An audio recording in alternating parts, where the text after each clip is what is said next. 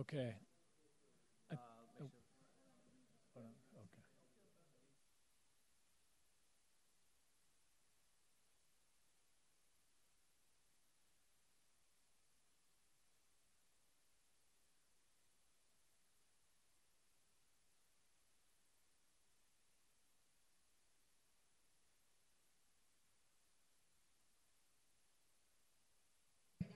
Yeah, we're ready.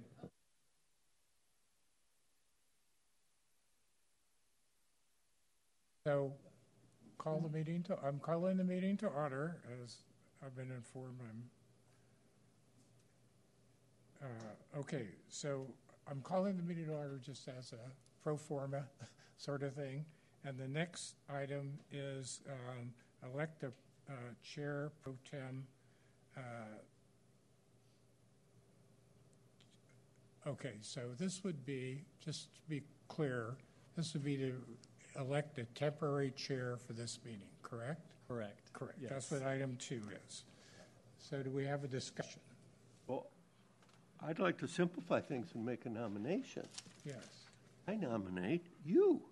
Okay, we all know you. Okay. No, I nominate Pat O'Brien okay. to be the chair pro tem and would welcome a second. And is there a second? Oh, you were on. Good. Okay, I second. Second. And any discussion? Okay, then I call for the vote. All in favor? Aye. Aye. Well, all ayes, so motion second unanimous. And thank you very much. I'm pleased to chair this particular meeting. And the item number 3 is the election of officers. So this is an action item, and it would be to elect the chair and vice chair. Currently, the chair has resigned from this position, and there is a vice chair who's not here today, Jonathan. And so let's. My thoughts is that the vice chair, who's served in that position, should move to chair. He's not here to comment, but I assume that he would be willing because he served as vice chair. So that's just out of respect. I would submit that name as chair, and then is there a discussion on that? Well, I think that's a very well-reasoned suggestion, and I would support it. I would, in the interest of time, suggest we do a full slate, so maybe we have thoughts on the vice chair, and so that way we could take both items as a single action. Okay, I think that's appropriate. So let's have a discussion of a potential vice chair person. Yes. Oh, I'd love to do it. Okay. But if you'd like to do it, I would cede my place to you. No, I'm very happy to have Michael as the vice chair myself. I would support that. So, any further discussion? So we have a slate then, and so Jonathan as chair and Michael as vice chair. Is there any further discussion? Okay, then I call for the vote. All in favor? Aye. Okay, opposed? So it's unanimous. Motion second unanimous. And just to be clear, it's Jonathan and Catherine as chair and Yes. Michael Diet as vice chair, correct? Correct. Okay, thank you. Okay, and we'll go to item number 4. I guess we're all welcoming you as Okay, so this item's welcoming our new committee members, and so I just wanted to give a brief opportunity for Andrew and Pamela just to introduce yourself and maybe just say a few words about what brings you here and yeah, your background, your interest. Okay, well, my name's Pamela Tom. I've lived in Marin County for 11 years now, and I was really interested in the Measure A Oversight Committee because I think parks and open space is just part of what makes Marin County so special, and I think it's really wonderful that the residents and voters here supported it, and I just wanted to be a part of making sure that we're doing what needs to be done with the funds. And my name is Andrew Ward. I'm also a resident of Marin County. I live in Novato, technically unincorporated Novato, as I learned recently in the last few years. I've lived in or around Marin most of my life, grew up here. I'm a frequenter of Stafford Lake and many of our wonderful outdoor spaces. So as I've shared, our open space, our outdoor space, as we know, is a treasure, and for me, it's a critical part of my well-being, my personal and family well-being. So my kids love all the work that's happened at Stafford Lake. I'm a local nonprofit executive here in Marin as well, and the nonprofit community is really grateful for the way that we care for our land. Thank you, and welcome both Andrew and Pamela. Great remarks and great backgrounds they're bringing to us here. Next item, and do we have any public comments? Okay. Next item is approval of minutes of February 9th. Is there a motion to approve or any comments? I move to approve the minutes from February 9th. I seconded, although for the record, I will say I wasn't here. Okay, Besides Pat, I don't think anybody here was here. pardon me? I was saying, besides you, I don't think anybody Yeah, was there. So. but I recall it distinctly, so. I watched it. Perfect. So the motion's been made by Pamela and seconded by Michael. Any comments? All those in favor? Aye. So it's motion second unanimous. Okay. Now we move to the public comment section and section, I should say. And any public members wish to comment either here or online?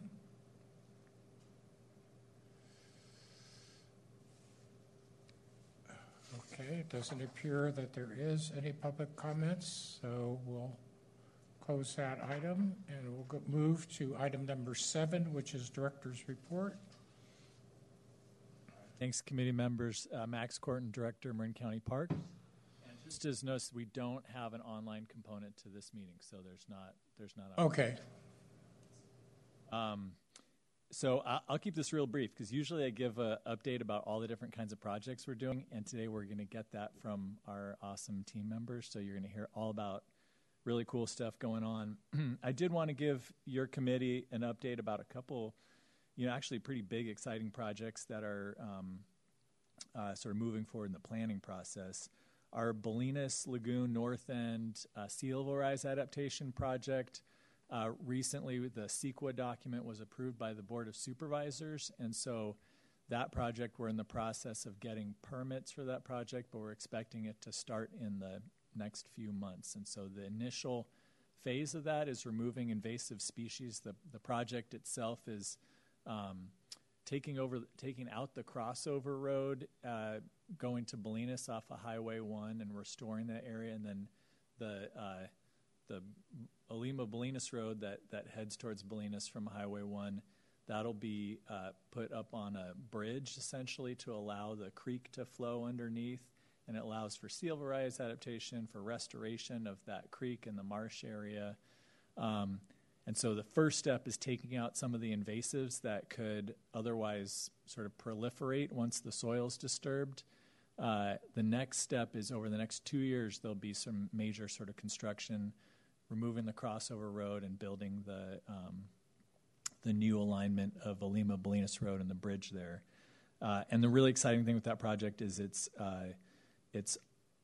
mostly funded by outside grants, federal and state grants. So we just brought $7 million worth of grants that were approved by the Board of Supervisors for that project in the last week or two.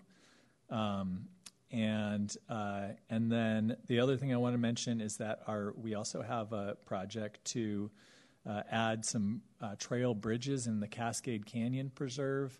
And that's been like 7 years in the planning for that. We just released our response to comments on the CEQA document for that project, and it's going to the board for approval on November 28th.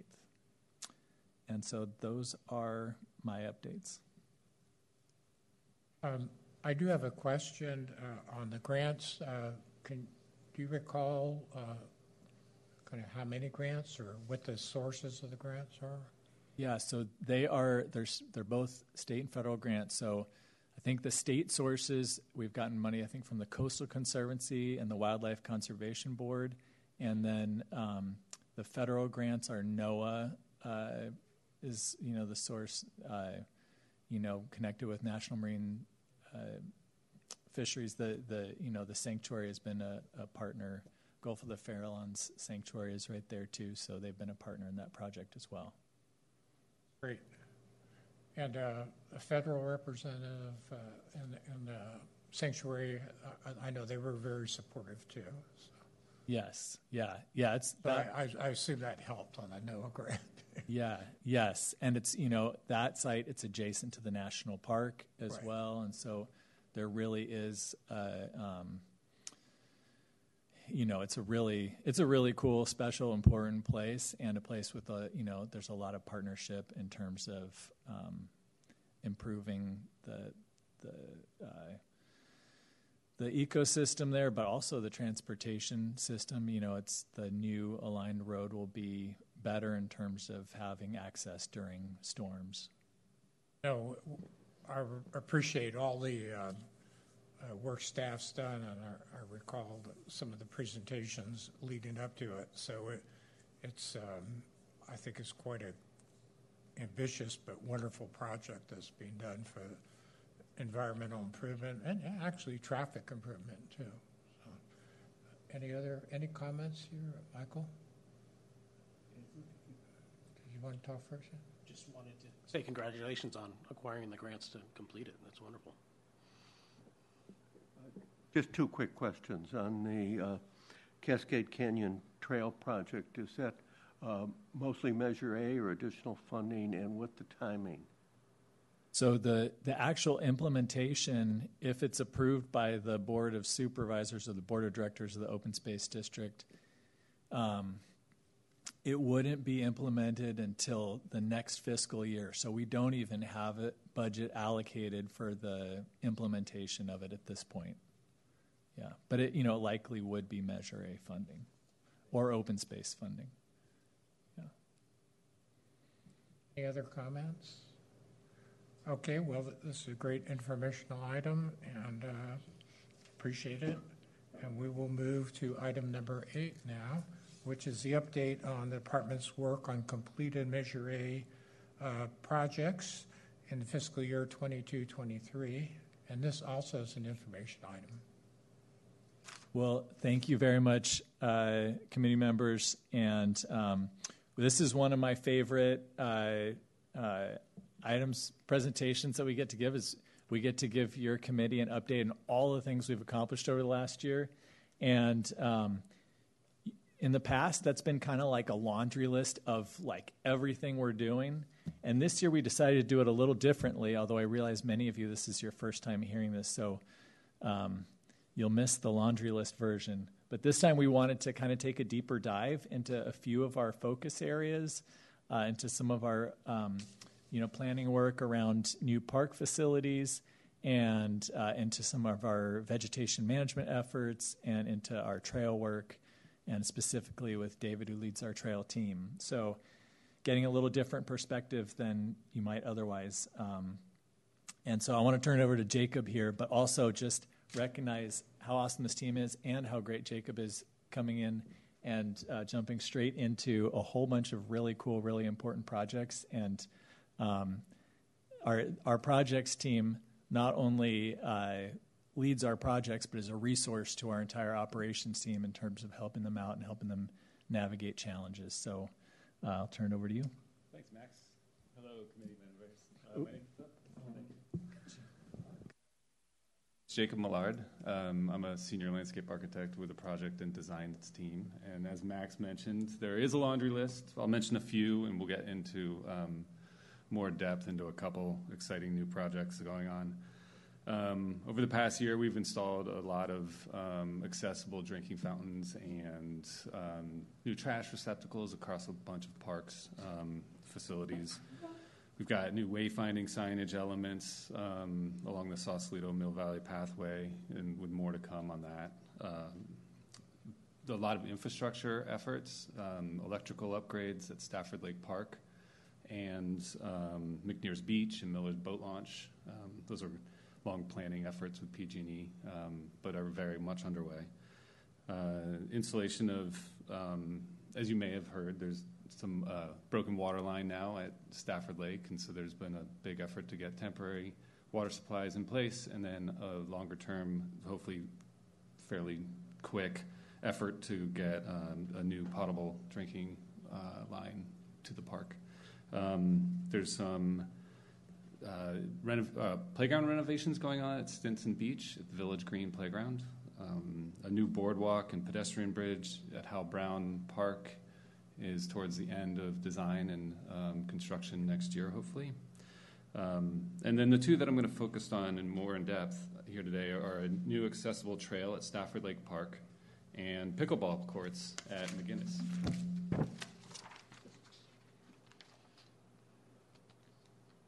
So Stafford Lake Park Access Trail is the first one I'll dig into here. As you probably all are very well familiar, Stafford Lake Park is a 139-acre park along the shores of Stafford Lake. And park users has been surveyed and identified that walking is a top park activity. However, currently there's a lack of pedestrian connection between recreation areas. This is a blow-up of the air of the not the entirety of the park, but the portion of the project that we're working on. Visitors are often forced to walk and utilize the park roads to walk between facilities. And not surprisingly, one of the main draws to the park is the lake itself, but unfortunately the large fields that are there are not accessible to many with mobility issues. Just to orient you with this graphic we're looking at right now, to the west of the park, there are the very popular group picnic areas, recreation fields, and just off to the left out of view there is the bike park facility. To the east, we've got the playgrounds and more picnic areas, all very well used. But now we're working on a path to connect people to the park and the facilities in a more comprehensive way. Currently, this slide kind of shows the pedestrian paths that connect the parking lots to those facilities. You can see they're disconnected from each other. They're very localized. The one on the to the east does connect to the Novato multi-use path that goes down Novato Boulevard. So this plan is the proposed pathway plan. Those orange lines are the existing pathways. You can see the road there on top. And the yellow dash lines are the new pathways that are being proposed. It's approximately 3,000 linear feet of new pathway. And it will link the major park elements of picnic areas, playgrounds, and the recreation fields, but also provide new opportunities for accessing the shoreline, the views to the lake and across the lake, and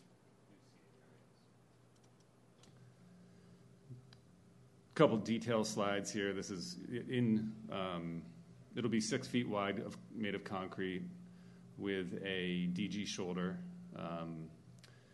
There will be a new bridge over a ephemeral stream crossing and new seating opportunities along the pathway. And we're currently finalizing our costs and construction documents with the hope that implementation starts in 2024. So the second project I'd like to talk about is also very exciting and one that responds directly to, yes. Could we ask a question about the first project before you go to the second one? Yes. Will it just be pedestrian only and access for people with disabilities, or is it a multi-purpose path? I believe it's multi-purpose. There's no vehicle, light vehicle, only for maintenance. The rules. Bikes. The rules of, I would imagine, bikes, yes, as well. There is bike park on, within there. As you know, multi-use may include other mobilities too. So, but definitely, it's accessible. It will be, compliant with wheelchair slope requirements and all that. So it'll be it's a very flat site. So sure. A lot of different users can ultimately use that. Thank you. So the pickleball courts. Pickleball is, as you may be aware, is one of the fastest growing sports in the U.S. Especially with older populations, but it is not limited to an age group. There was an estimated just under 37 million pickleball players in the U.S. In 2022 during, when the survey was taken. It's definitely growing very fast. You may see a lot of pickleball across all courts in Marin. I certainly do. There has been a corresponding increase of competition for court space between tennis, the existing tennis courts, and new courts striped for pickleball. Two of the four courts at McGinnis Park have been striped currently for pickleball. The game's easy to use. It's low impact. It's great fun. It's very social. This is a picture from last Saturday up there. It's very well used, very crowded. And it's no surprise that we've received a lot of public requests to provide dedicated pickleball spaces. So in response, Parks has initiated a design process to explore the potential expansion and inclusion of dedicated pickleball courts at McGinnis, which has been identified as an ideal location due to the existing infrastructure and the available unprogrammed space adjacent to the existing tennis courts. So we have engaged a local Bay Area landscape architecture firm, Gates & Associates, with demonstrated experience designing pickleball courts in other communities. And they've been selected to provide design services with this effort. The first phase of work has begun with an assessment of the existing conditions and identifying opportunities. But we look forward to that moving forward in the next year through the planning process. So those are the two we wanted to show and share. Are there further questions? I have a question. I'm just not that clear. So I know there are tennis courts at McGinnis which have been, one or two converted over to pickleball, and with there's going to be an addition of how many more pickleball courts? That's to be determined. So the study is still a study. Right, yeah. So, and then tennis, I mean, people are still playing tennis, so that's in a consideration too, to continue to provide a tennis. Correct. And again, that's all in study. Right now there's 4 courts, tennis courts, 2 of which are overstriped for pickleball. So that you can actually see on the slide, I believe. There are 4. There's 2 pickleball courts per tennis court. And is there a footprint up there? Is it anticipated that there may be an expansion with more courts then? Correct. Yeah. There's a more than the current available square footage. That's one of the options that will be studied. Correct. Yeah, if you're familiar with that park, so between the tennis courts and the skate park, there's like a big gravel area that we used to just have sort of staging for piles of wood chips and stuff like that. So that seems like an ideal place. In fact, it was a place that in the early 90s or something we were thinking about, I guess the Parks was thinking about putting a roller hockey court, I don't know, place in. And so it's a pretty level area, and it would be a good spot for pickleball courts.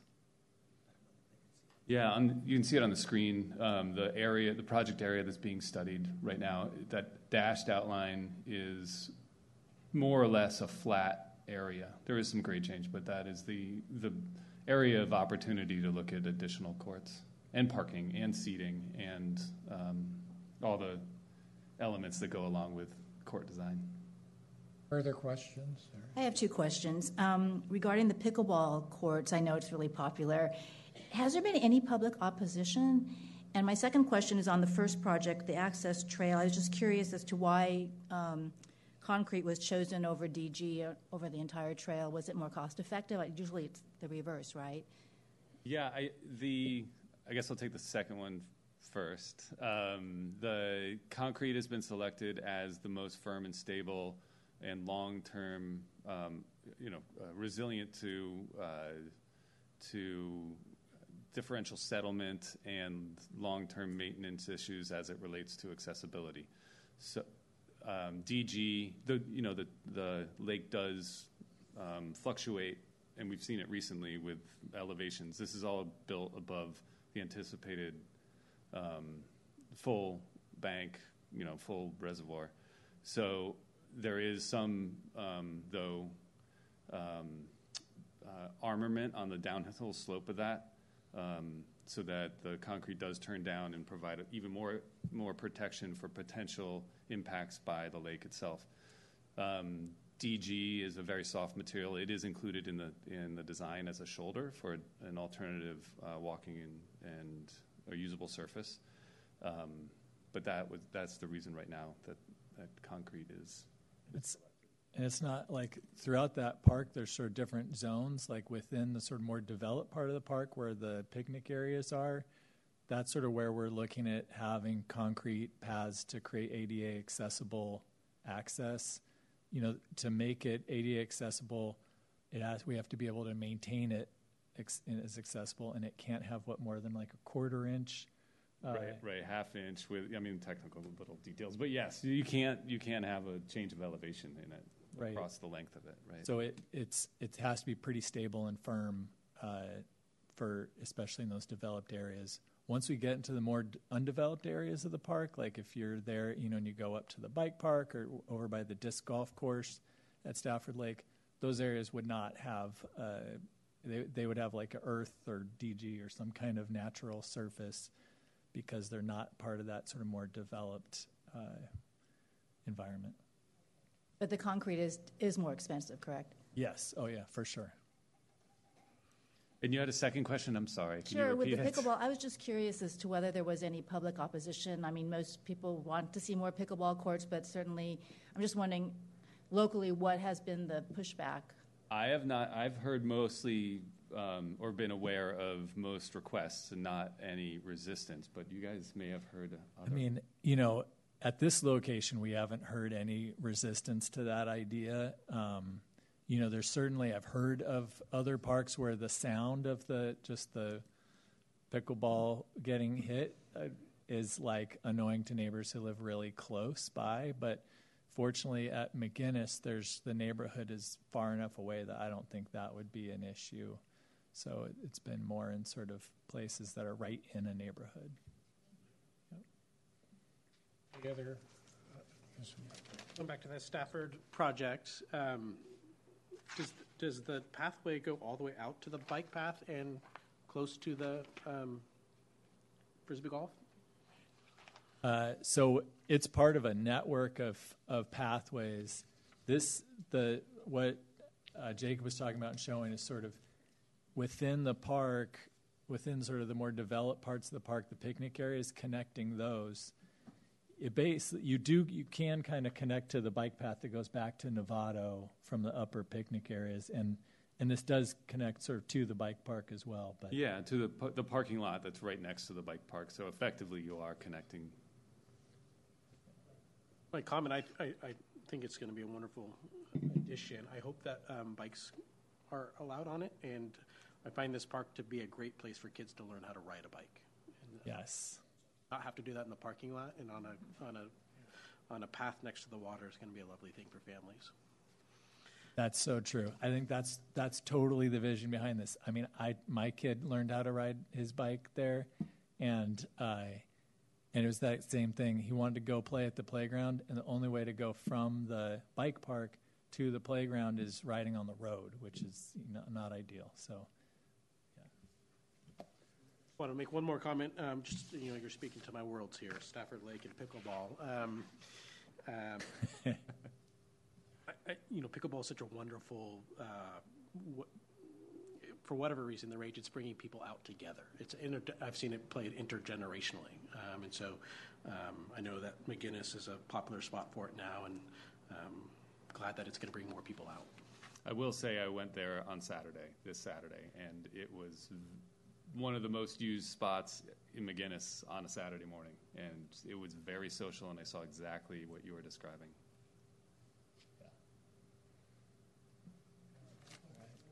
Thanks, Jake. Okay. There'll be another opportunity at the end, we'll do like public comment if there's anybody, but also another opportunity to ask questions if you have more questions. So next up, we have Nate Clark here, who's our fuels program coordinator. Is that? Biodiversity and Fuels Management Coordinator. There you go. This guy is awesome. So, when in the last 4 or 5 years, we've really stepped up how much fuels reduction is a part of what we do ever since we've had, several years of really bad fires in the state. And I think it really reset how important doing fuels reduction work is for the community. The way our preserves are laid out, we have 3,500 homes that back up against our preserves. The wildland interurban interface is that's what our open space preserves are. And so it's a huge part of what we do. And when we renewed Measure A, the community said that's our top priority, and we have a set aside that equals about $2.5 million this year that has to be used specifically for fuels reduction. Some of that work is planning work that happens, on phone calls and in the office, but a huge part of that work is where the rubber meets the road, out in the field, creating the maps to lining out the crews, checking on the crews, making sure that we're both protecting the environment and doing a good job to make communities safer. And Nate and his partner Noah and Jim over there, who's Nate's boss, and Sarah Minnick, I don't think she's here today, but she and Michonne, that's our team that manages that work. But I'm really excited that you get to hear from Nate today, hear more about what that's all about. Awesome. Thanks, Max. I'm Nate Clark, and help coordinate a lot of what Max was talking about in the field and also in the office, and mapping efforts, and also correspondence with our partners, interagency partners, fire departments, nonprofits, adjacent landowners, and concerned citizens, as well as environmental stakeholders. So, we're good to go. All right. So this is I just wanted to start with a big overview of our preserve system. Like Max said, we have about 3,500 neighbors, our various preserves, and this is a map that just details what we're calling our defensible space. How we define it is 100 feet from habitable structures as they overlap onto our land. This is, of course, a very zoomed out map, but those tiny, tiny little red splotches, that's everywhere in our preserve system where defensible space touches our lands. As you can see, it's pretty much contiguous throughout our entire preserve system. We have a lot of opportunity for fuels reduction work, and a lot of opportunity to be a good neighbor to various communities.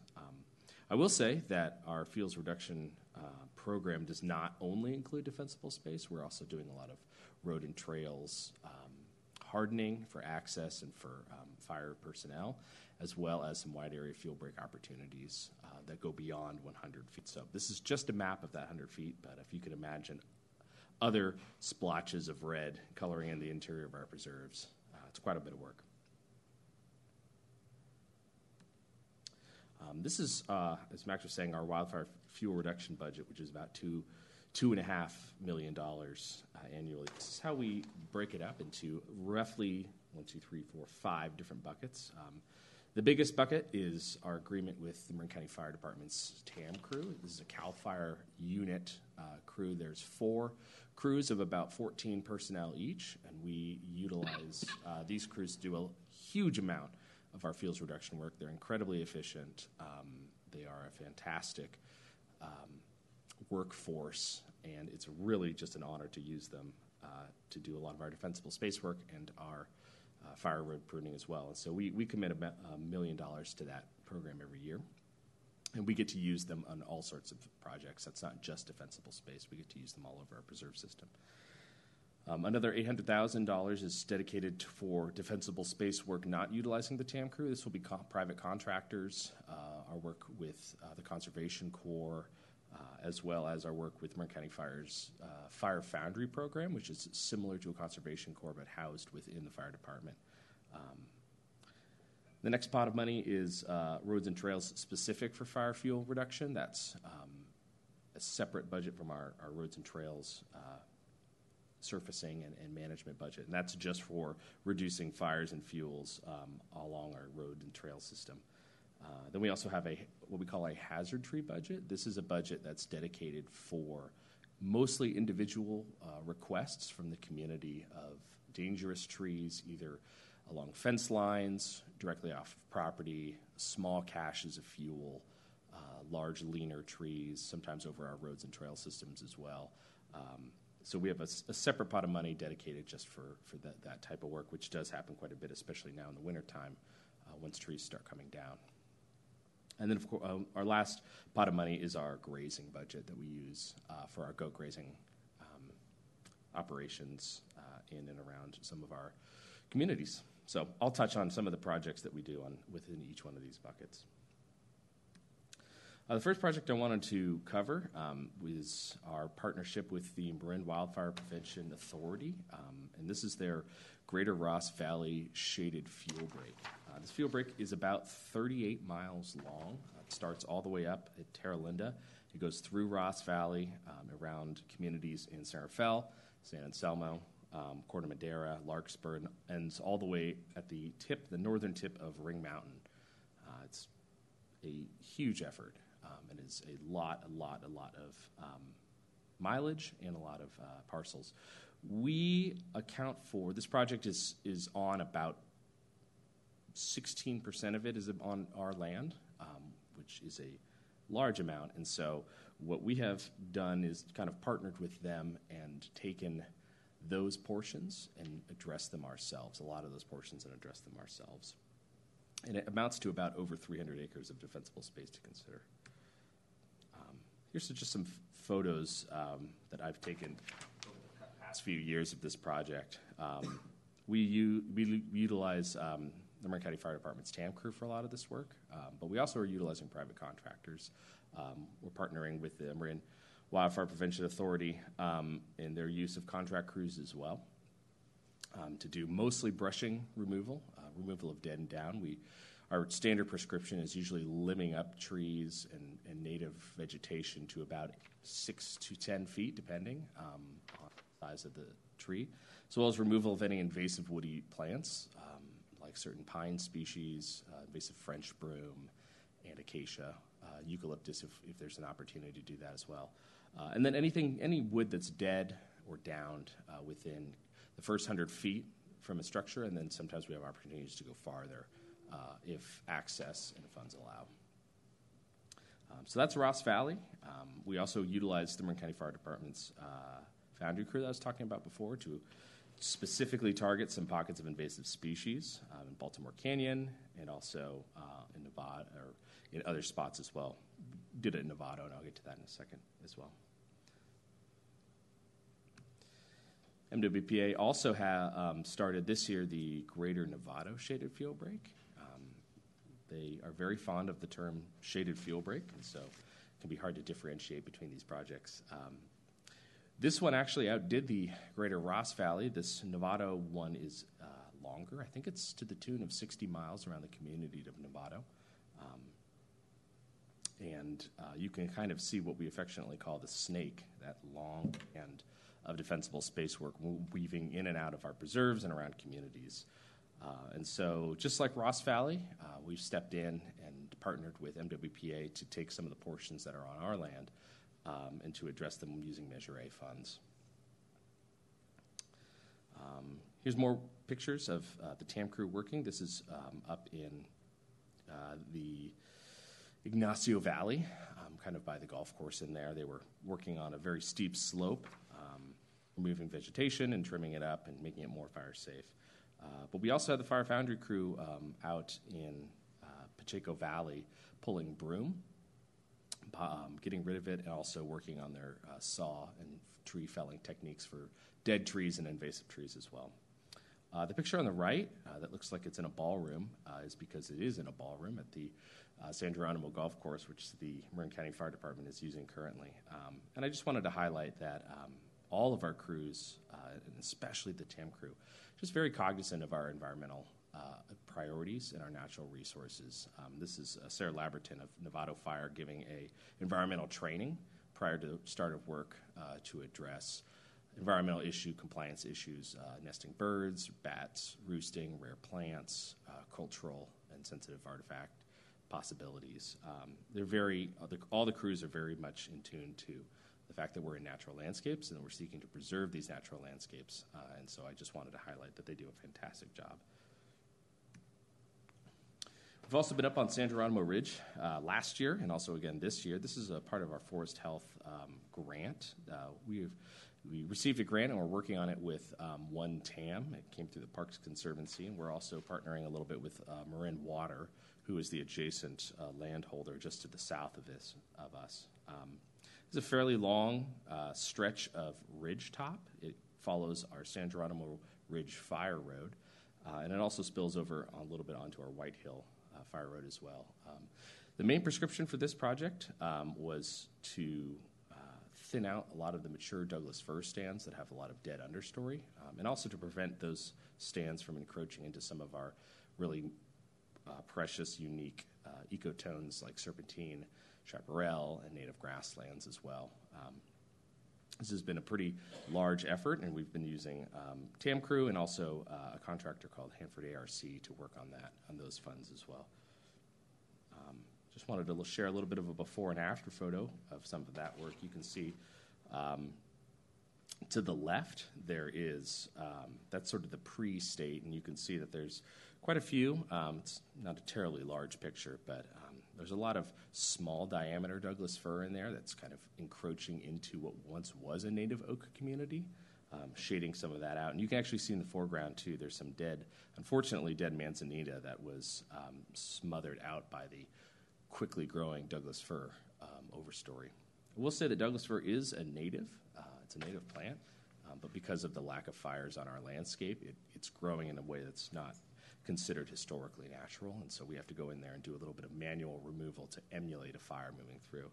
And that's kind of what the picture on the right shows. You can see some of these really cool hybrid oaks popping up, finally able to breathe and get sunlight once we've removed the dense vegetation around them. And that's kind of what we're looking for along this ridgeline, is a band within our ecosystems that's defensible and safe and also represents more of a functioning, healthy.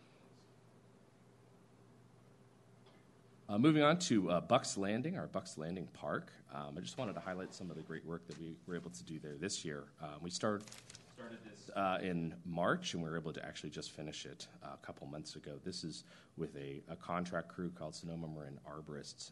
This is a similar prescription to what we've been doing in defensible space, mainly targeting a lot of dead trees. Unfortunately, in this pocket of Marin County, over on North San Pedro Road, there's been a lot of native hardwood die-off, dead oaks, dead madrones, dying bay trees, myriad of reasons, pathogens, drought. But the end state of some of these forests is a pretty sorry condition, as well as a lot of invasive broom in the understory that's since grown to maturity and then died off and become really hazardous kindling. So we partnered with the contract crew to go in there, and they did a fantastic job of removing a lot of the ladder fuels in the understory, as well as addressing a lot of the dead trees that were either standing dead or had come down in recent years. I also just wanted to highlight some of our fire road maintenance. This year we had the opportunity to address French Ranch Fire Road up in our French Ranch Preserve. I will say that we have an operation ranger team that goes around and does really fantastic work maintaining the trail and the road corridor every year. But what we did with the TAM crew is we decided to go a little bit farther to harden up some of these key defensible ridgetop fire roads. French Ranch was one of them. And it was a great effort with the fire crew to go up there, and we did about 30 feet on either side of the road, just addressing dead and downed wood, limbing up native species, and thinning out our Douglas fir once again. I would be remiss if I didn't mention our annual grazing efforts. Every year we contract with a grazing company, Star Creek, that comes out and delivers 2 full herds of goats in and around our Terra Linda Preserve, around the Terra Linda community, and so we do quite extensive targeted grazing out there every year. It's very popular with the community and the public. It's a very efficient way to reduce a lot of very flashy fuels, grasses and forbs and things like that. And it's just kind of fun to live on a farm in that community, to feel like you're living on a farm for a little bit. We've been working with them now for a number of years, and they do really great and important work. And the last thing I wanted to mention, too, we do quite a bit of just targeted invasive vegetation removal. Probably the biggest one is we organize with contract crews big French broom poles. French broom is a non-native shrub from the Mediterranean that just chokes out the understory, really decreases biodiversity, and also just puts a ton of fuel on the landscape. And so it's a pretty high priority for us when and where we can get to it. This is out in Indian Valley Preserve in Novato. This is earlier in the spring of this year, and we contracted a crew to pull somewhere to the tune of 8 acres of thick, dense broom stands. Part of that work is to reduce the ladder fuels, and a lot of it, too, is access. We can't get a crew like the TAM crew in there to do the regular work that they do if there's so much French broom kind of standing and choking their way. And so oftentimes we have to do sort of project where we get all the French broom on the ground, and then we come through and we are able to do our regular limbing and dead wooding process. So very quick overview of our work, but I also just wanted to thank all of our great partners, the fire agencies that we work with, Marin Wildfire Prevention Authority, contractors, private vendors, and many, many more members of the public and environmental stakeholders. Thank you. Any questions? I'll start with Michael. Just a quick one, back to the Greater Novato Shaded Fuel Break Ordinance. Could you just explain the 3 legend items under the first orange shaded fuel break? Absolutely. So some of this is, a lot of this is just my own internal calculations, but there's the orange shaded fuel break. That's a layer that was given to us by Novato Fire. The rest of it is various designations that's just on our property to help run our calculations. So the blue band is where the shaded fuel break lands on our property. The green band is that same band on our property, but just the sections that are 100 feet away from structures. And that helps calculate for us priorities, as well as acreages for certain projects and stuff like that. And then there's a red section, which is called the UTDS, and I think that is highlighted areas where the Novato Fire wanted to go a little bit farther or wanted to do something a little bit different in part of their planning process, and so I was able to kind of separate that out and designate that in case some of those areas were maybe going to be considered optional or auxiliary. What does UTDS mean? I don't know. That was their phrase. So I designated that for conversations with them. Okay. Well, I just wanted to say I'm very impressed by all these ongoing projects. I think when you live in Marin County, especially in some of the more wooded areas, fire safety is such a priority. And I'm just curious, I was looking at your pie chart, and are you finding that the allocations seem to be about right and are accurate? Is there anything you would change in the areas that need more or less? Certainly, yeah. That's an ongoing discussion. Some of these funds are a little bit harder to move around than others. The $1 million that we have designated to the TAM crew is a little bit more of a firm number. The rest of them are based on previous years and how much we've needed and how much we've projected. Every year is different. It's hard to get a sense of what we absolutely need every single year. But we found that this year it's been about right in terms of allocation. And there is some flexibility as well to pull from different pots of something. And just the last question I had on the hazardous tree pie slice. Yeah. You mentioned that these are by individual request, and you said it seems to be popular, especially this time of year. But is that program promoted somewhere, or how do people find out about it? It is, yeah.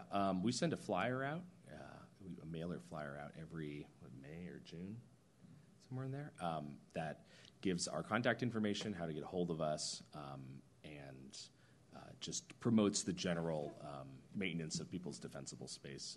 To be clear, we're really wanting people to work on defensible space on their property, and then we can help them kind of finish out that last. It's usually not a full 100 feet on our property. It's 70 on theirs and 30 on ours, and so. But we do send a mailer to everybody all properties that we touch, that promotes that and gives them pathways to get connected to us, which usually means getting connected to me. Thank you. Just a great presentation, and I'm really impressed with kind of the whole landscape of different projects and different categories. I did have a question about, do you run into some issues sometimes with, say, like a fire department will have different perspective on what should be done to reduce, fire hazards, which could impact native plants and everything. Yeah.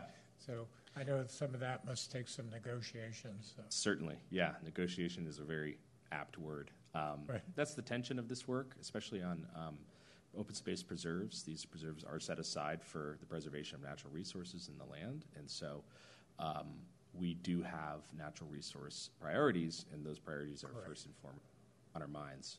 That being said, some of this work does need to be done, and so finding that balance between our fire partners, our communities, our environmental stakeholders, our own internal priorities is definitely a constant tension. And the various broom species that are out there, I We know have they're 4 of them. very, Yeah. very intense and difficult. Even after you clear them, they're so prolific they just pop right up. And, They do. so it's an ongoing problem and issue. But whatever impact you can make on them is very beneficial. And the weather people are forecasting a big El Nino this year, which means lots of rain, which usually means a great deal of vegetation growth. So I suspect next spring we'll have a lot of growth from some of the not only native plants but invasive species. So it's something, obviously, I know you're keen on watching, but We're planning for a big issue. year next year. Yeah. Thank you. Great presentation. One more question. And anything we can do to publicize this work, I think, is very beneficial, so the public can understand what's happening with Measure A funds. That is, they're getting significant benefit for a relatively small investment. I think Andrew had a question too. I'm sorry, Andrew, you're not. No, were you going to respond or? Oh, no. Oh, anything, was that a question? Anything that that your committee can do to help? I think, gosh, the more that you can tell the story of what's going on, connect with your neighbors, your community. Nate and Noah and our team work with the local fire departments and like we said, we send out a mailer. They go out and contact communities when we're doing work, when we're about to do work, when we're going to burn piles, giving people notice so that they don't worry there's a fire in their backyard. So there's a lot of community interface with this kind of work, which is really cool, actually, because we are literally in people's backyards all the time. Yeah. But if there's other ways to get in touch and just spread the word that this work is happening, that's great, because a lot of times you're right. The people are right there to see it, but if you don't live right next to the open space, you might miss it. Yeah, I think we discussed this in the past, but I've noticed that people, even on the grazing program, everybody becomes very curious because the goats are out. But I think few people understand that that's really Marin County doing that. Talk to neighbors, they love the goats, but they're oblivious as to why that's even happening. I mean, they understand why it's happening, but who's sponsoring it, I should say. So I try my best to get the info out there.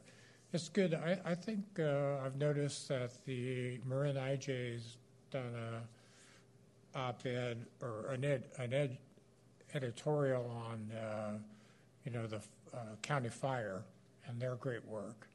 But it might be good at some point in time to touch base with them to tell them about what County Parks and Open Space is doing.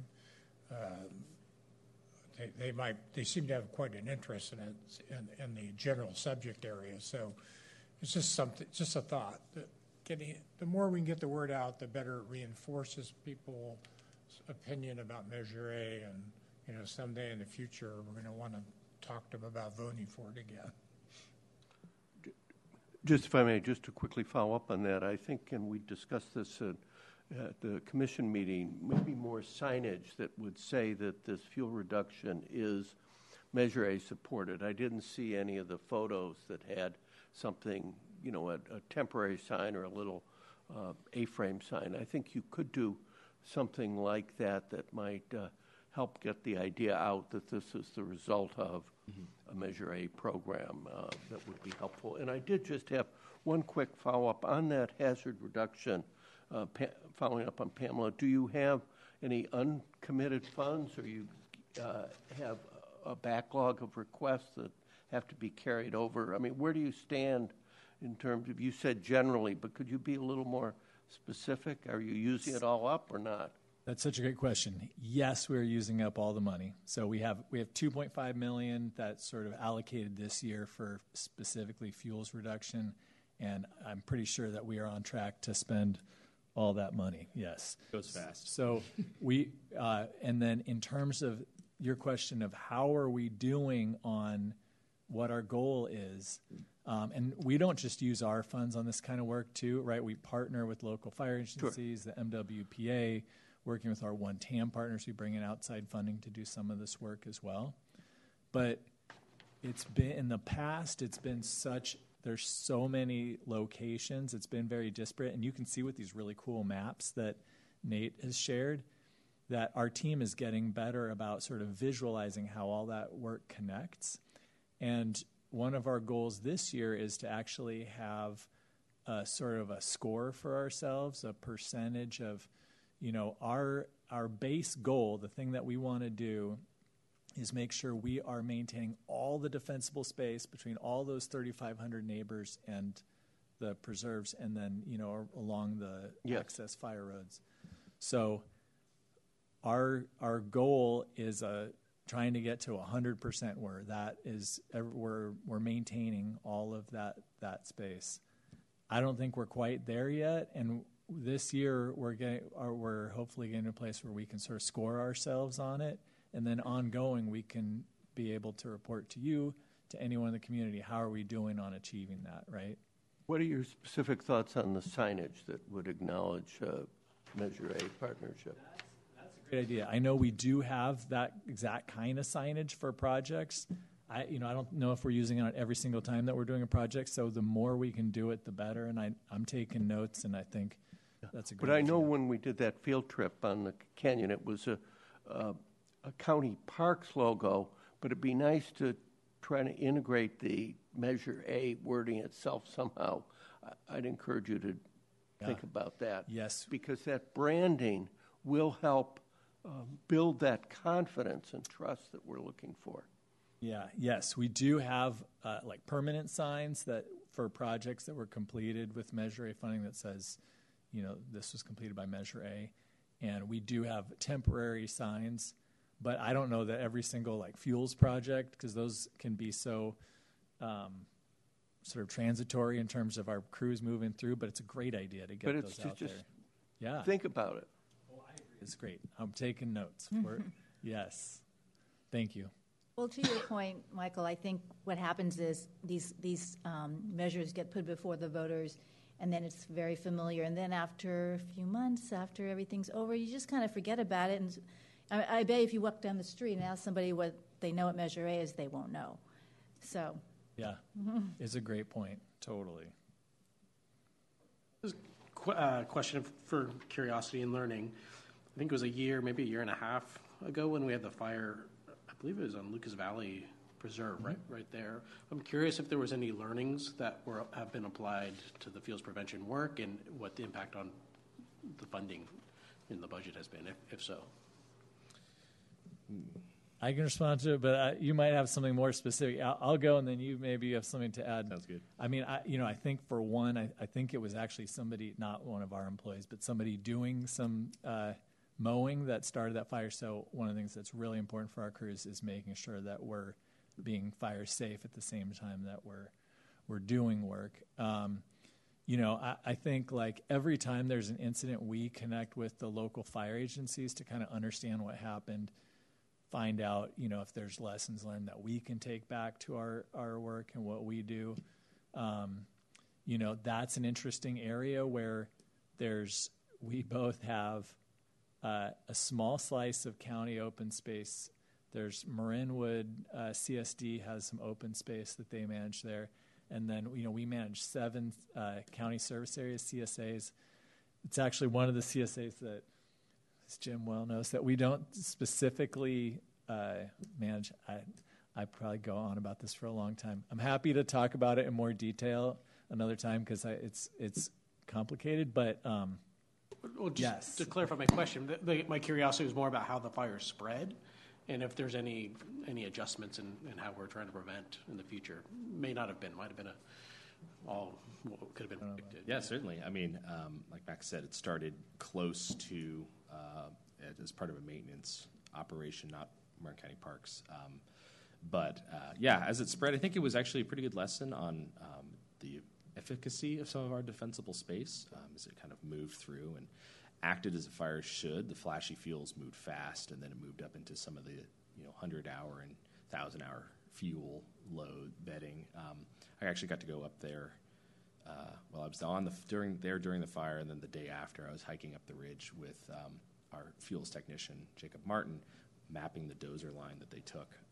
And so anytime that there's a change in landscape due to fire, whether it's work that we do or a fire that comes through, it's always a great opportunity for photo documentation. So we were out there taking photos to see how it burned and then what's going to come back. So I think for us, one of the big lessons with fire, that was an untreated landscape. We did not do any specific wired area fuel break loading in there, mostly because it was spread very fast outside of our defensible space, which is really our target area. We just can't treat every acre of our preserves. But a great lesson for us to learn is to look at what is coming back once there is a fire. Is it native species? Is it invasive species? Is it species that are going to increase the fuel load? So those are some really good lessons learned. So we set up some photo points to do some long-term monitoring, and we'll see what comes. Yeah, and it burned. I mean, it only started is like the opposite of what you would want to test the type of work we do, right? Because it started in sort of the treated area, and then it just went into basically unmanaged. I mean, open space that hadn't been touched for any reason or another. So it wasn't like it went into a place where there had been fuels reduction. Yeah. Cool. Thank you. Thank you, Nate. So next up, we have David Frazier, who leads our road and trail crew. And, I think this is really cool because usually John Campo, who's back there as well, does our presentations about our road and trail work because he's leads our team that plans that work and develops the plans. But David leads the team who does the work, and David and his team are really awesome. I think around the Bay Area, around I don't know, the country, there's building and maintaining trails is really an art and something that's kind of really specific. And our team does some really amazing work. One of the things that I think is really unique about our team is that they're really capable of using equipment, so like little bulldozers and excavators and big bulldozers and big excavators. But and David will talk about some of this stuff. And they do work that's going to last. So I used to work on a Forest Service backcountry trail crew, and we just used picks and shovels, and all we could ever do was sort of put Band-Aids in things, like clean out the water bars each year or try to like keep things the way they are. But David's crew really like creates sustainable trails that reduce the impact on the environment and make better recreational experience. The other thing they do is they use materials like rock and steel that are going to last for a long time and don't have to go back and be replaced all the time. So anyway, with that, I'll turn it over to David. I'm sure he's going to cover some of this stuff in more detail, but wanted to appreciate him right off the bat. Thank you, Max. I'm David Frazier. I'd like to tell you kind of more of a story, because I think that's what trails truly are. They're some story when that we're on them. Myself, just a little background. I'm from upstate New York, grew up in the Adirondack State Park, largest state park, living state park in the United States. So I just grew up in the mountains. My parents tell me I was volunteering with the Appalachian Mountain Club since the age of like 8, 10 years old, which continued on through my life, working on trail crews in New Hampshire, Maine, through my college years, and then which inspired me to continue on and get an environmental science degree, where my capstone project was on the turbidity effects of feeding habits of fish, which was when the universe aligns itself correctly, right? Like my first job here when I took it with Marin County Parks was actually removing perch sediment out in San Geronimo on old logging roads, turning them into trails, and keeping that sediment out of our fish-bearing creeks. So it was just kind of like, oh, wow, life works out. For us here at Marin County Parks, and one of the things I always like to think about and tell our crews is we have to be aware of our place. As two of you mentioned, like our open spaces and our preservation of these natural places is what defines Marin. It's a treasure here, and we all feel the same way. For trails, being aware of that place and what it means to the community and to ourselves. Edward Abbey, one of my favorite novelists and environmentalists, would state how that's where humans go to rejuvenate their souls, right? He'd also talk about the effect of humans in nature, and that oftentimes nature lost in that battle between humans and nature itself. So one of our biggest goals when we're out there is actually to minimize that effect, to make sure that humans interact with nature in a more subtle and caring way. And we're not simply going out there. One of his other favorite quotes about trails was how unmitigated they could just become scars on the land. And that's often what we saw here in Roy's over the last few years. The understory was just being trampled because so many people wanted to love it. We were truly loving it to death, right? So we put a huge effort out there at this point now to do an intentional trail plan where we can actually build trails that pay attention to the erosive natures that humans can bring into a space. We will look at the hydrology, the plant species, the animal species that are out there, and try to protect them, also while taking people to these beautiful places, because we're aware that we're changing that land when we come through with our equipment. We're going to put a path there. But instead of it being a scar on the land, we want to think of it more as a piece of art.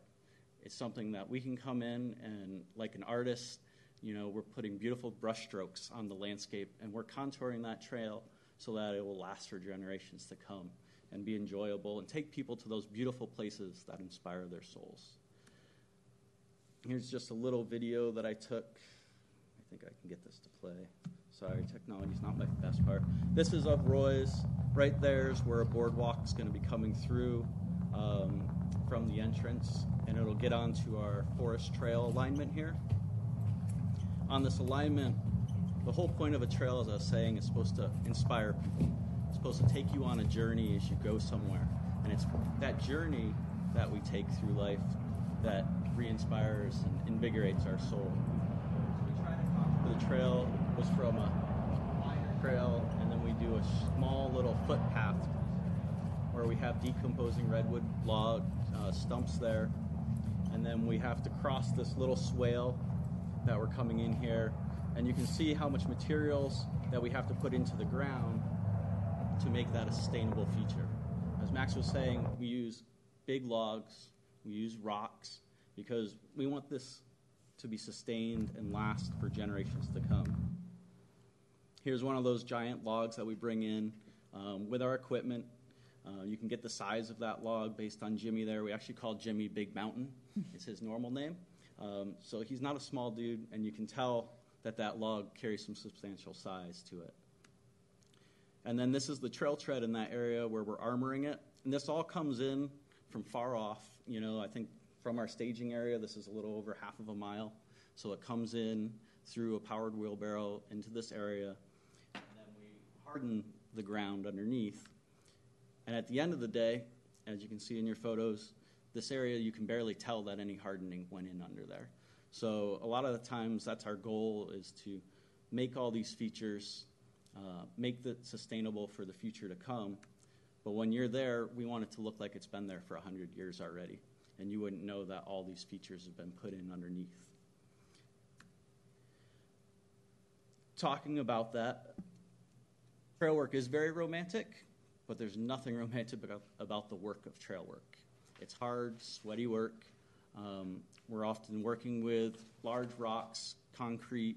You're in the sun. You got poison oak and ticks. It's one of those jobs that you do because it's in your heart and in your soul, and you really love doing it. So that is a picture of one of our bridge foundations that we're building there. We have people from all over the Bay Area that work for us on our trail crew. It fluctuates in size every year depending on the project load that we have. I think typical trail years, we have about 6 to 8 folks that we bring on. We have 2 permanent full staff trail folks, and then we hire about 6 seasonals often to work with us. And they come from East Bay, North Bay, San Francisco, all over the place to work with us. One of the things that we see throughout our preserves is that we've been here as Marin County for 51 years now. So our infrastructure is aging. It's been here, and not all of it was installed correctly. I've spent a lot of years replacing bridges. The photo on the left is one of those bridges that is in the queue to actually be replaced. It's out at Santa Venetia Marsh, and it's typical of our old infrastructure. We used to use pressure-treated lumber for our bridge stringers. They often sat too close to the creek banks because to have a longer bridge is expensive, and it takes a lot of work to get those in. And then our foundations of those bridges were often made out of creosote railroad ties that we sat on. So between pressure treat and creosote, going right over creek areas, not your ideal thing. So about 10, 12 years ago, we as a department decided that we'd get rid of all those toxic materials around our creek systems, and we moved to doing concrete abutments, and then we moved away from any pressure treat materials using either redwood or Alaskan yellow cedar glue lambs back in those days. And just this year, which I'm really stoked about, is we moved on to using steel as our superstructure of our bridges. So now our bridges won't just simply last 30 years. One generation, more or less, is about what a bridge lasts. And we're seeing I think I counted up about 45 bridges now that are in their 25 to 35-year range. So they're all coming due to be replaced. We moved on to these steel superstructures. So we should be able to last 4 or 5, potentially longer generations that these bridges will be there. Because we realize that Marin, because this is so special to us, we're not going anywhere as Marin County Parks, and these trails should and will be here for generations to come. As Max was saying, we bring in big rocks, and we can use the equipment to do that, which allows us to make these trails last for substantial periods of times. Those big rocks you can see we use as our wing walls now instead of using lumber that can rot. We use those rocks on the edging of the trail. And this is a picture of our beautiful trail crew on that first steel structure that they built. They called it the largest dining room table that they've ever had the pleasure of building. And it's also really inspiring, too, because the people come from this community, and a lot of them grew up around this area, enjoying Marin County parks and so forth. And our crew on staff, you know, when we're building things also, like, we want them to look beautiful because it's not simply our names and Marin County Parks names, but we're going to bring our families back to these places for generations to come also. So I let the crew, we date each one, and sometimes I'll let them put their initials in the foundations of the bridges so they can come back. But because we do live in these places and we know we're coming back to them, it helps them put that extra care and love into each product. So there's a little more craftsmanship that can go into those things, since we're an internal agency and not a contractor that comes in and builds these features for the county. So with that, you know, we can build intentionally because we have awareness of ourselves and our community. And with that intention for preservation along the way, we can take care of the littlest of creatures that might pop out in front of us. So that is our presentation on trails. The two trails that we really worked on this year, I kind of glossed over it, was the Roy's Redwood Preserve, which was those first few photos. And then earlier this summer, because we were able to work in the Terra Linda Ridge area, we were working on the Eagle Rock Trail, which is where those first steel bridges went in. We got 2 of those in this spring, and then we moved over to Roy's and got that project started. Got our nature trail roughed in for the year, so we can put the bridge across that next fall. We're only working out in Roy's between August and whenever Mother Nature tells us to stop, so usually mid-October because of owl nesting season. So we'll go back to working at the Terra Linda Eagle Rock project through this winter because we don't have any special status species there. So we'll continue on with that this spring. Also, while we were at Roy's, half the crew split off and went to Carey Camp because 2 of those bridges on the Carey Camp Trail and Cascade Canyon were literally collapsing into the creek over the past few years. So we got the first of those 2 bridges replaced this year also.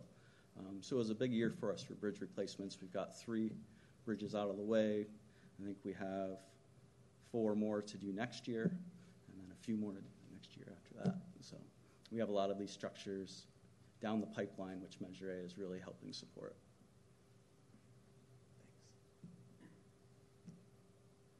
David, any comments from the committee? I just wanted to comment that the sustainability feature of your projects, I think, is a really strong suit, and that may be something you want to play up, or when you're talking to media or the public about these projects, I think that could really, resonate with them. Andrew? Yeah, I appreciated the story that you told. Illuminates the importance of the work. And I also just really appreciate this being my first meeting that we're not taking the laundry list approach and we're taking a deep dive on things. This has been really valuable. Thank you. Well done to you and your team. Michael? Well, I just, kudos to staff. Excellent presentation. Thank you. Yes, I'm very impressed with having been on site at that tour. Very impressed with the craftsmanship that was accomplished. And you could just see, the love that was done by the staff to do those construction projects, and they're just really beautiful. So they are works of art. And all the work on the trails, that's hard work, as you said, and definitely difficult work, but it comes out really beautifully, and people just think it's naturally there for some reason, but I guess that's what you want. And it's nice to see those 2 major trail projects coming along, and I really, Eagle Rock and Roy's Redwood, just great places. So we all look forward to getting out there and then maybe next spring and checking it out again. I'm sure we'll take another field trip out to check out maybe both those projects. Yeah.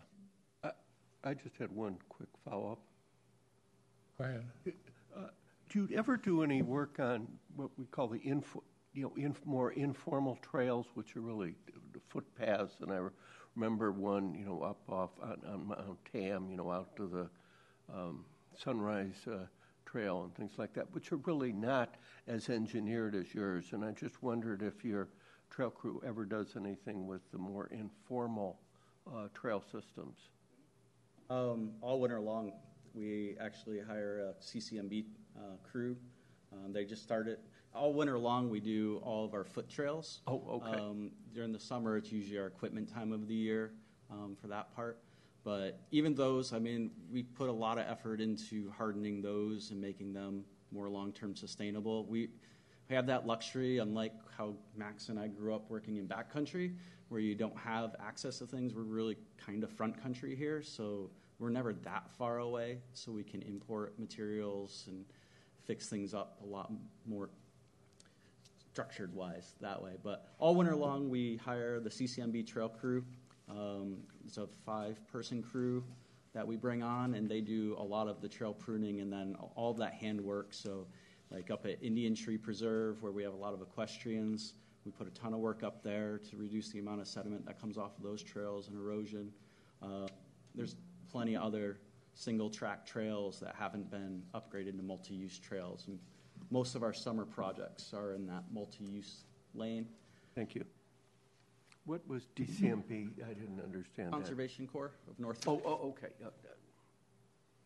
Okay, well, thank you so much. And we'll be moving on to the next item, which is the wildflower dose. Pat, before you do, you just have to call for public comment. I'm sorry, what? You just need to call for public comment. Oh, I'm sorry. Is there any public comments? Don't see public here, actually. So I was skipping over that, but you're absolutely right. We need to always call for public comments. Okay, wildflower dosing program.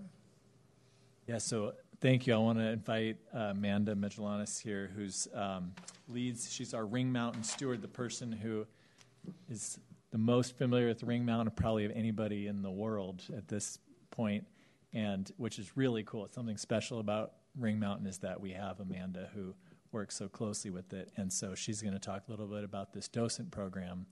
But I was lucky enough to go on a hike this spring when the wildflowers are blooming with Amanda and Shannon, who's our naturalist, and it's amazing. I really recommend if you get a chance to go out there when the wildflowers are blooming. It is a pretty special, cool place.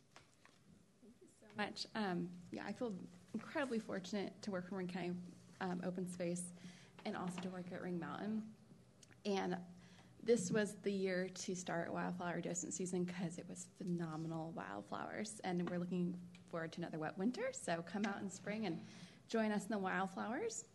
I want to give a little background on Ring Mountain in case it's been a little while since you've thought about it. So this is our preserve map. And you'll see highlighted in yellow, there's Ring Mountain down the Tiburon Peninsula. It's about 375 acres of exposed hilltops. And I like to say Ring Mountain's really like nowhere else. So this is a picture looking north from the Phyllis Elman Trail. It's unique for a lot of reasons, but I could kind of boil it down to a few. One is it has serpentine geology. So serpentine rocks weather into serpentine soils, and those soils are super low in nutrients, high in heavy metals, which make it a really hard place for most plants to survive. But we get some really cool ecosystems and oddball plants in those areas, and that's one of the dominant soil types at Ring Mountain. We also have intact native grasslands. This is grasslands that haven't been heavily developed or invaded by invasives. Also super rare, so both serpentine and these intact native grasslands cover less than 1% in California. So we have a little fraction of special down at Ring Mountain. We also have geographic isolation, so it's essentially almost an island. It's on the peninsula, so it's surrounded by water on 3 sides. That's given it the opportunity to have time and space, so we've had unique species evolve there. It's also a biodiversity hotspot. there's a great little example of a butterfly, California ringlet on the flower. But that's one of the hundreds of insect species we have at Ring Mountain, along with over 300 plant species, 45 bird species. I could keep going. But we also have rare species. The most famous is the Tiburon mariposa lily. But we also have the Tiburon paintbrush, which is on the photo here, the little yellow flower. It's also a really culturally and community valued place. Ring Mountain is a part of the Coast Miwok ancestral lands, really significant place for them. And as an open space, it is a place people come to connect to nature, take in the views, and get some exercise. And then why might I put these all in kind of little boxes? They're all very interconnected, and we think about all these things together holistically when we manage this special place.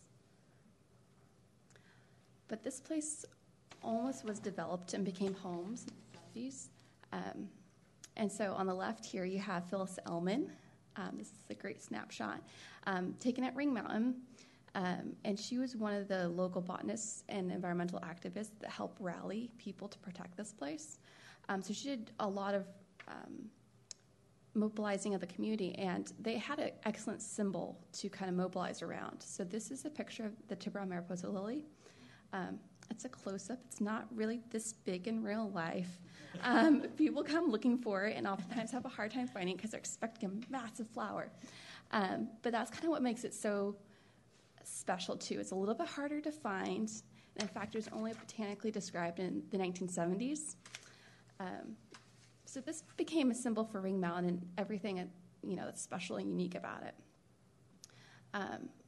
So this local effort really was important in getting the Nature Conservancy on board. So the Nature Conservancy stepped in between 1981 and 1984, purchased the property in a couple of transactions. And for the Nature Conservancy, it was a really important place because they recognized its natural and cultural significance. They also thought it was a wonderful a place of education to come and see a natural grassland. And in 1995 to 1996, we received the land. And we continued a lot of the traditions. We still have Shannon Burke leading those wonderful spring wildflower hikes at Ring Mountain, which I highly recommend. Greg Reza, our volunteer coordinator, also hosts drop-in volunteer days at the preserve. But we wanted to kind of bring extra awareness to the preserve's features this year. So we took inspiration from our docent programs, particularly the Foothill Yellow-Legged Frog docent program was inspiration for our wildflower docent program. Similar to frogs in their habitat, wildflower habitat and their displays are sensitive to human impacts. So while they might be perfectly equipped to handle hot summers, wet springs, they're not resilient to some of the recreational impacts we have, both direct and indirect. So we teamed up with the Marin chapter of CNPS, the California Native Plant Society, and they helped design this program with us. So we came up with a program goal, which was to foster appreciation and stewardship of Ring Mountain's unique ecology by sharing knowledge about the wildflowers that grow there. So after we came up with our program goal, we had to dispense what that actually meant. So we designed what I think is a really fun springtime volunteer program. Volunteers or docents get to hang out in wildflower hotspots and basically interact with the public. They get to point out what different flowers might be interesting or blooming right then. They also lead by example, so they view flowers from trails or roads, and they also are there to educate visitors on leave no trace principles, so making sure you pack out your trash, and also other kind of wildflower etiquette viewing techniques. So one of the pet peeves of some of the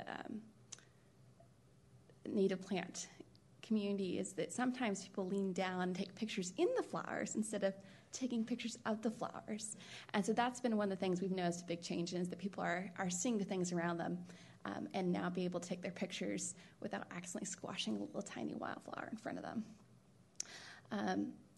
Docents also help collect data, so that helps inform our management on the preserve. So to prepare volunteers for all these wonderful interactions they're going to have, we really had to develop a program to help prepare them to both talk to visitors, but also a little bit on the ecology and different species at Ring Mountain. And I just remember like over 300 plant species at Ring Mountain. We didn't expect our docents to know all of them, but we wanted to give them a background in biodiversity, grasslands, and stewardship. And by stewardship, I mean those leave no trace principles. And we use the authority of the resource technique to talk to visitors, especially if we see activities might be harming wildflowers. And that basically, in a nutshell, is just connect with your community member. Talk to them about something you have in common with them, like the beautiful day at Ring Mountain, and discuss how they can help that plant and maybe adjust their activity. And so this is a little bit of a glamour shot of some of the blooms you might see at Ring Mountain, but we don't give our docents a script to say when they interact with visitors, but instead we leave it up to them to determine, is it best just to say hello? Is it a good time to engage over a specific plant? And our docents are bringing a lot of outside experience to these interactions. A lot of them are docents other places. A lot of them have huge amounts of knowledge on native plants that they've come with, and so we are really grateful for their experience and insight. So we had 20 docents graduate from this training. 14 were active during the flowering season, and we had over 153 volunteer hours, and probably actually greater than that. We had some volunteers who were really excited this year, and as I said, it was like a super bloom, so we had great turnout. They collected information on common questions. Some of the most common ones were, what plant is this? And a lot of people walk up with their pictures on the phone. A lot of the other questions were, where and how do I see the Mariposa lily? And where am I? A lot of wayfinding directions were given. Docents also collected plant data. So this is a picture from our iNaturalist account. So it's a community science tool that anyone can use.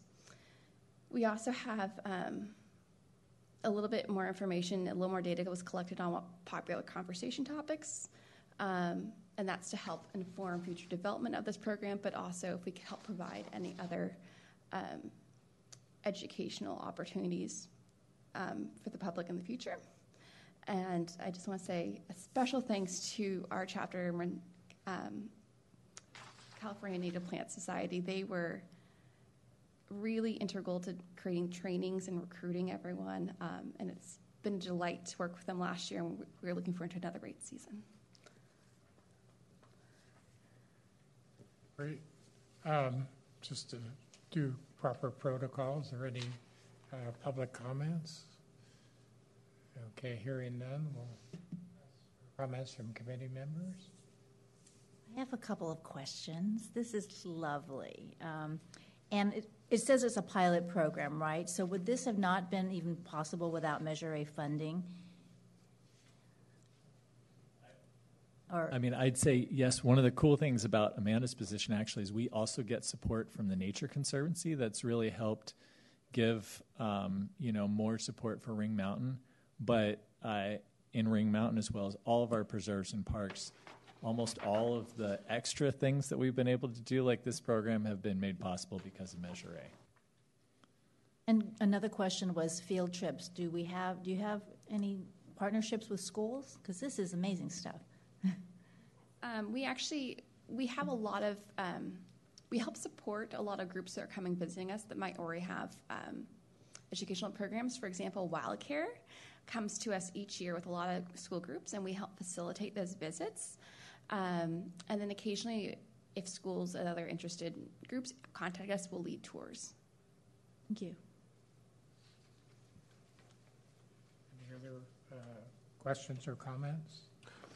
What month should we plan to visit this year? That's a great question. If you're looking for blankets of wildflowers, shoot for maybe the first 2 weeks of April. Rare stuff, come mid-May, hopefully we'll have the blooming Tiburon Mariposa lily. Or both. Or both. Any other comments or questions?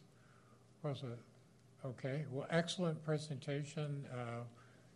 Just beautiful photographs too that reflects the diversity of wildflowers in our preserves. Thank you, Amanda. Thank you, Amanda. Really good. Okay, number 10.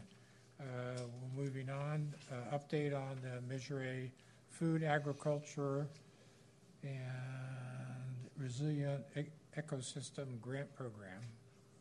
Thank you. So I will introduce Sonia, who's going to present on this. And Sonia actually came on to our team to help lead this program and is doing an amazing job. And this is something that is totally new in a lot of ways to our department. With Measure A, when we went to renew the measure, we asked people what they were interested in. And one of the changes that the board approved and that was made in our work plan was that in the prior version of Measure A, the 20% that goes to agriculture, supporting sustainable agriculture, 95% of that went to grants for conservation easement, ag easements on land. And when we talked to community members, they were like, that's still important, but we also want to see other components of the food and agricultural system supported, and especially around equity and how equity connects with the food system and farming and gardening. And so we reduced the conservation easement program to 50% of the 20%, and then increased the resource conservation district funding to, 20% of the 20%. And then we created this new bucket to sort of catch all those cool ideas that we heard from people about, which is 30% of the 20% that goes to sustainable ag. And honestly, when Kevin and I were talking to communities, we just took notes and wrote down all the different crazy, cool, interesting ideas that we heard about things that this could fund. And we brought that to the commission and to the board as we developed it and got support for this idea. And we put it into one grant program. And thankfully, we have a big network of folks who have helped us out because it's not our area of expertise. But thanks to David Lewis from the Cooperative Extension, and Stefan Parnay, who's our county ag commissioner, and a whole community of people in the sustainable ag network in Marin County have helped us. And Sonia's connected with that entire group, and they've really been our working group to create this program. Anyway, it's super long-winded, but I wanted to just appreciate Sonia for all of her work to make this list of cool ideas into something that's a real program. Thanks, Max. Hi, everyone. My name is Sonia Hammonds. I'm really grateful to join the Parks team. And we're excited to be sharing an overview of this new program as well as our plans for continuing our track record of successful financial oversight of Measure A grant programs. Max gave this big picture view, so we now have 3 buckets in the Parks Measure A 20% that goes towards sustainable agriculture. So everything we're discussing today is around the 30% of the 20%. And this is the Food, Agriculture, and Resilient Ecosystems grant program, Measure A FAIR. And this covers a really wide range of topics. It expands the opportunities for Parks and Measure A to engage around food and agriculture throughout Marin. This list is an excerpt from the Ordinance Measure A program. And so this enables the program to support everything from carbon farming projects on agricultural working lands to urban agriculture.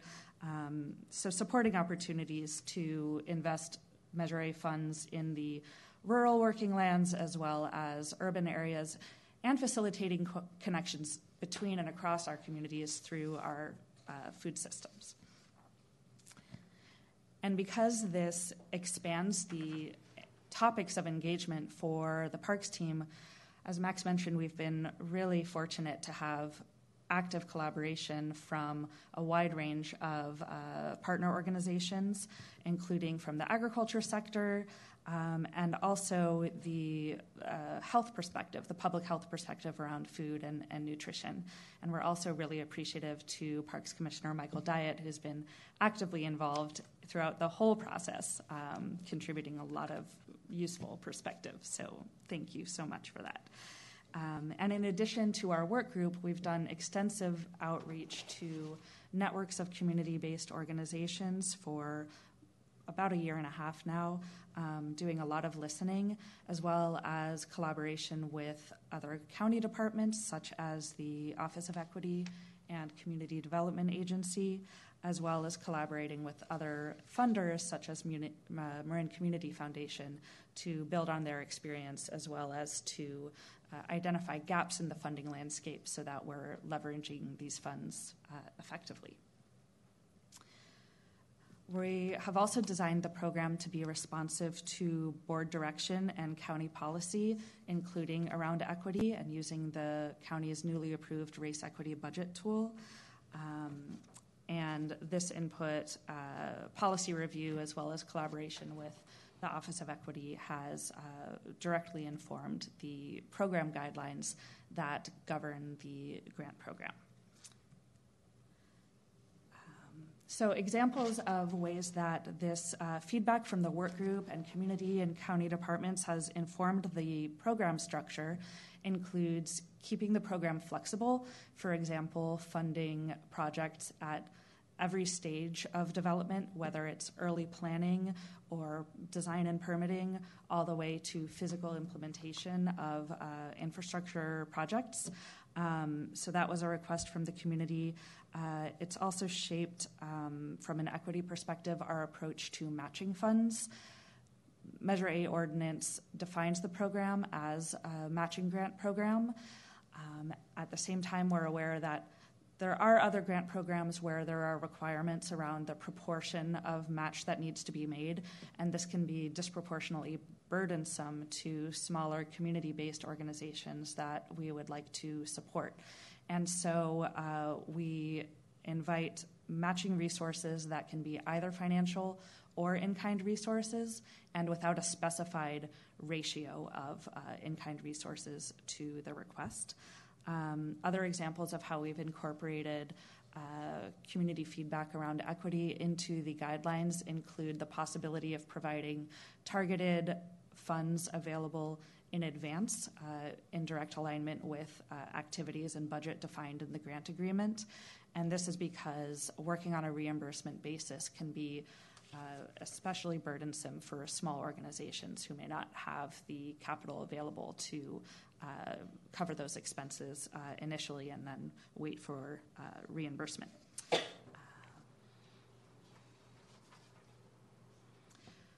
So we anticipate that the sales tax will generate approximately $800,000 per year to invest in these community projects. Because the program was in development for the first year and a half or so since the reimplementation of Measure A, additional funds are available during this first round of funding. So we've accrued approximately $1.6 million that can be made available during this grant cycle. Depending on the extent of the proposals match to the program selection criteria, we may consider awarding a portion of those funds and continuing to cultivate applications for the next round. So we're going to continue working with organizations to develop their proposals this year and beyond. We have worked closely with County Council and the Department of Finance to discuss how the grant funds can be used to address the diverse range of community needs while also aligning with county best practices for financial management and Measure A requirements for use of these funds. So based on collaboration with Department of Finance, we've developed a list of unallowable costs for grant programs, and this also aligns with federal code.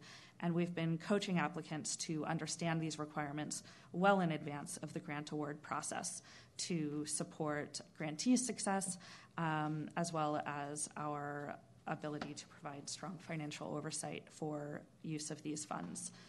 To support this coaching of applicants, we are hosting application workshops throughout this application period, which we're in the middle of right now. It launched October 10th and extends to December 8th.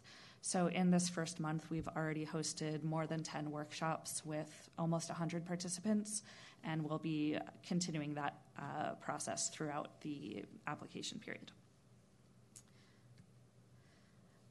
We have aligned eligibility criteria for the grant funds with other Measure A and county grant programs with minor changes based on community feedback. So one example is expanding the eligibility of nonprofits from just 501c3 nonprofits to any type of federally recognized nonprofit.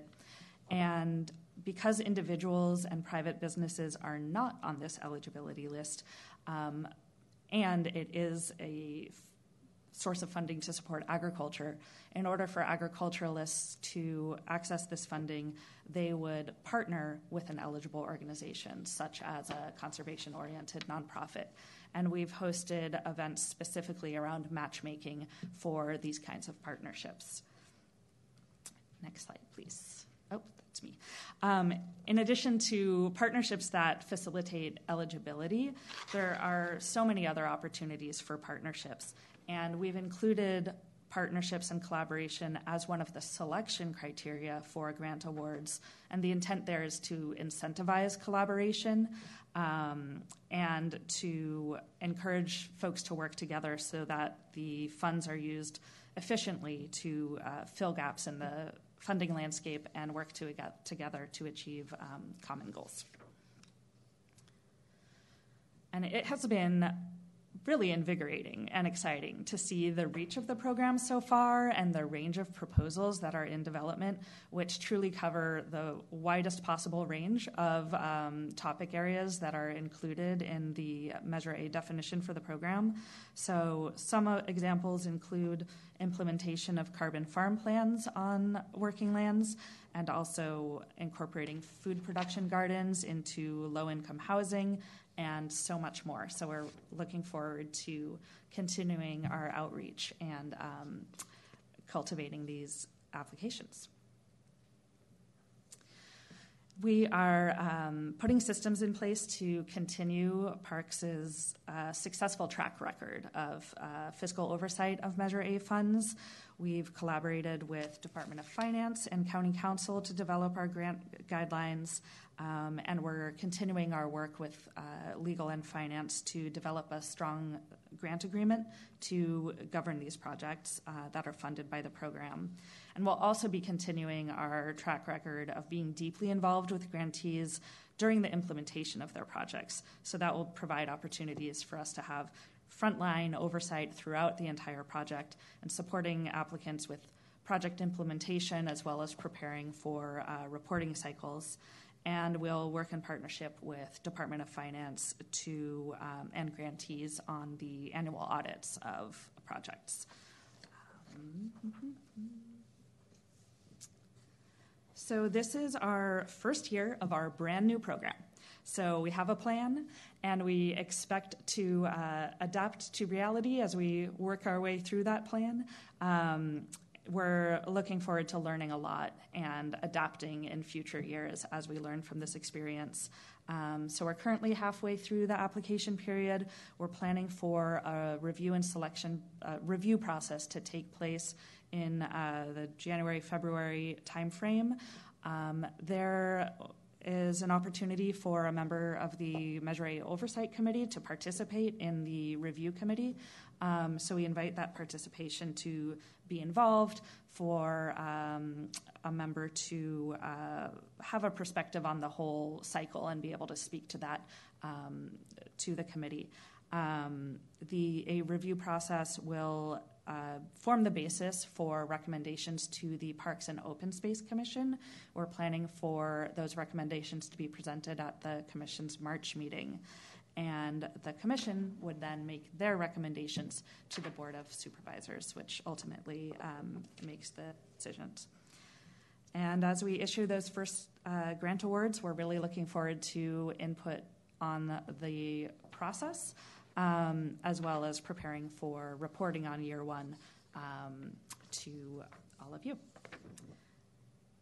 And we invite you to be in touch. Here, my contact information is here, and we'd love to appreciate your suggestions to support success of this new program. Thank you, Sonia. Just a fantastic program. I'm calling it for any public comments, and hearing none, we'll proceed to committee questions and comments, and that's open to whoever would like to speak.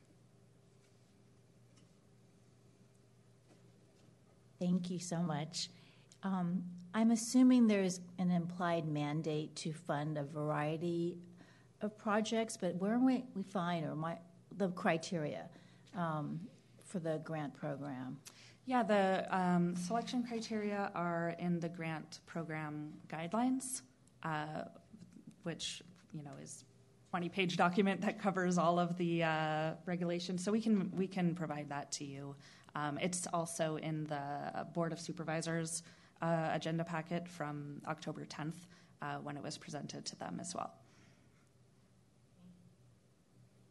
Yes, Andrew?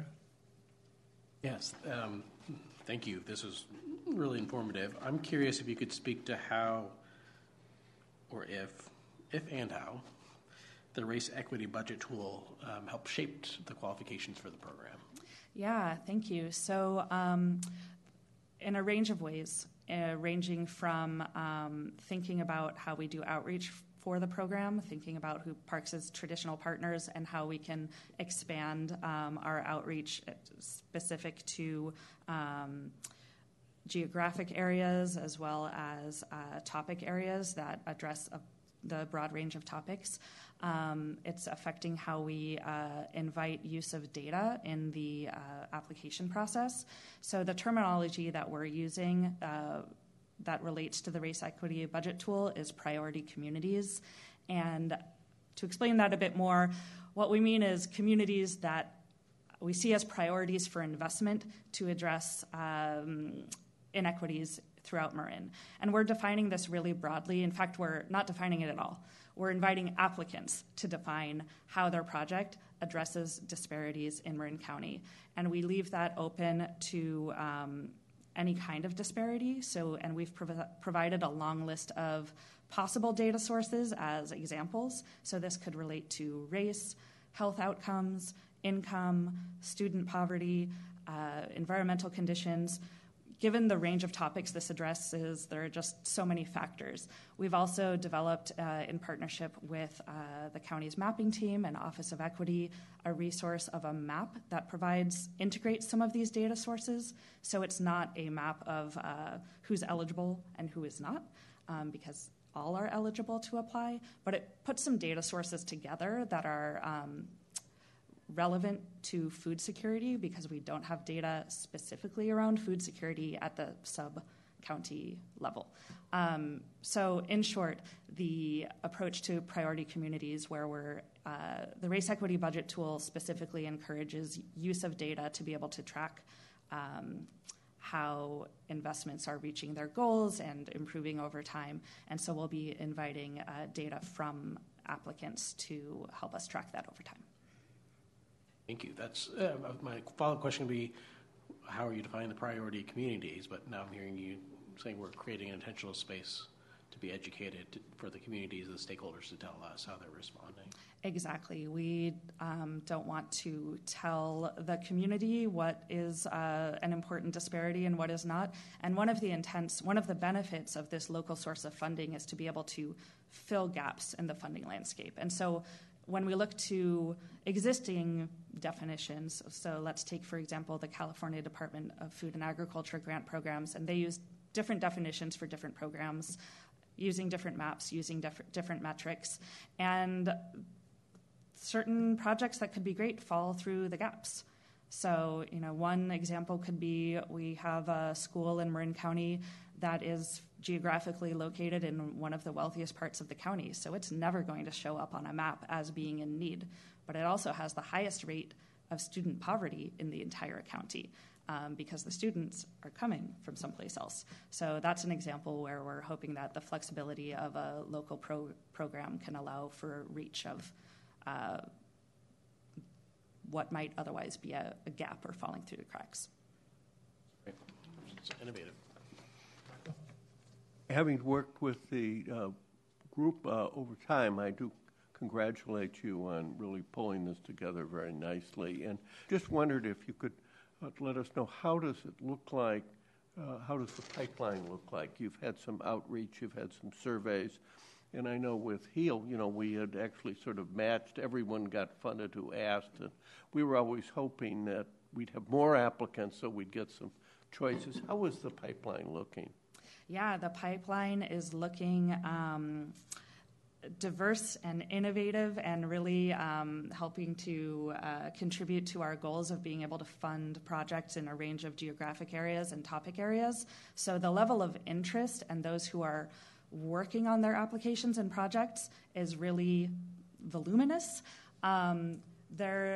It can be a challenge for some of the small community-based organizations that we're seeking to support to pull everything together for an application. So there are a lot of potential projects that are in progress. It's hard to say at this point how many of those will make it to the finish line for this application period, but a lot of partnerships and great discussions are starting to support for this application process as well as for future years. But it's been really interesting to see the range of topics coming through. Thank you. I would just encourage you, as you've heard me before, to make it easier for the smaller projects. Thank you. This is just how this whole program evolved is really interesting for people, out of concern about, the agricultural portion and, how that was addressing all the issues that were becoming more relevant in the last few years. And I think this program's unique, kind of fascinating, and just how this thing plays out is going to be really interesting. I also think it's uniquely set up for additional recognition. Some of the statewide organizations, even county organizations, even the Bay Area Together organization. All these things, I think, I don't think there is another program being done like this that I'm really cognizant of. But I think maybe after we get through our first round, we can put a package together and make presentations to some of these organizations for recognition and awards. Because I think the more people are cognizant of it, aware of it, the more this program could be duplicated in other areas. So it's a great leadership position, and you're a pioneer, actually. So we're very proud of the work being accomplished here. Okay, without any other, and also if anyone would like to sit on her committee, Sonia, please feel free to contact her. I believe that's correct. Okay, moving on to the next item, this is basically everybody's to be notified that we're scheduled for February the 8th next year at 2 p.m. And if I could just add, same station. Right, and if I could just add that, the purpose and intention of this committee is really to look at measuring expenditures to make sure that it's in compliance with the ordinance. Right.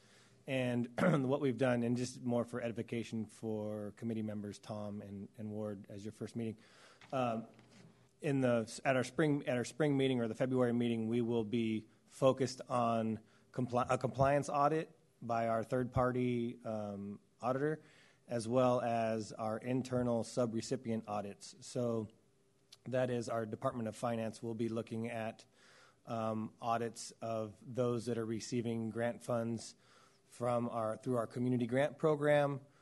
Now, this new fair grant program is something that we'll be having to look at as far as a compliance audit, as well as the auditing of the overall general compliance, and then cities and towns and special districts that get a percentage of that 15% that passes through to the cities and towns. They're also audited by our Department of Finance. So we'll be looking at those more specifically at our February meeting. So this is kind of the frills and get to see the great work that Measure A is funding. And then at that February meeting, we'll be looking at the financials. So. Great. So thank you all. I really appreciate it. Yeah, and then without further comment, we'll bring the meeting to close. And thank you, staff, for all that great work. Our Chair Pro Tem did an excellent job. Like a pro. Bye. Nice to see you. You too, both of you.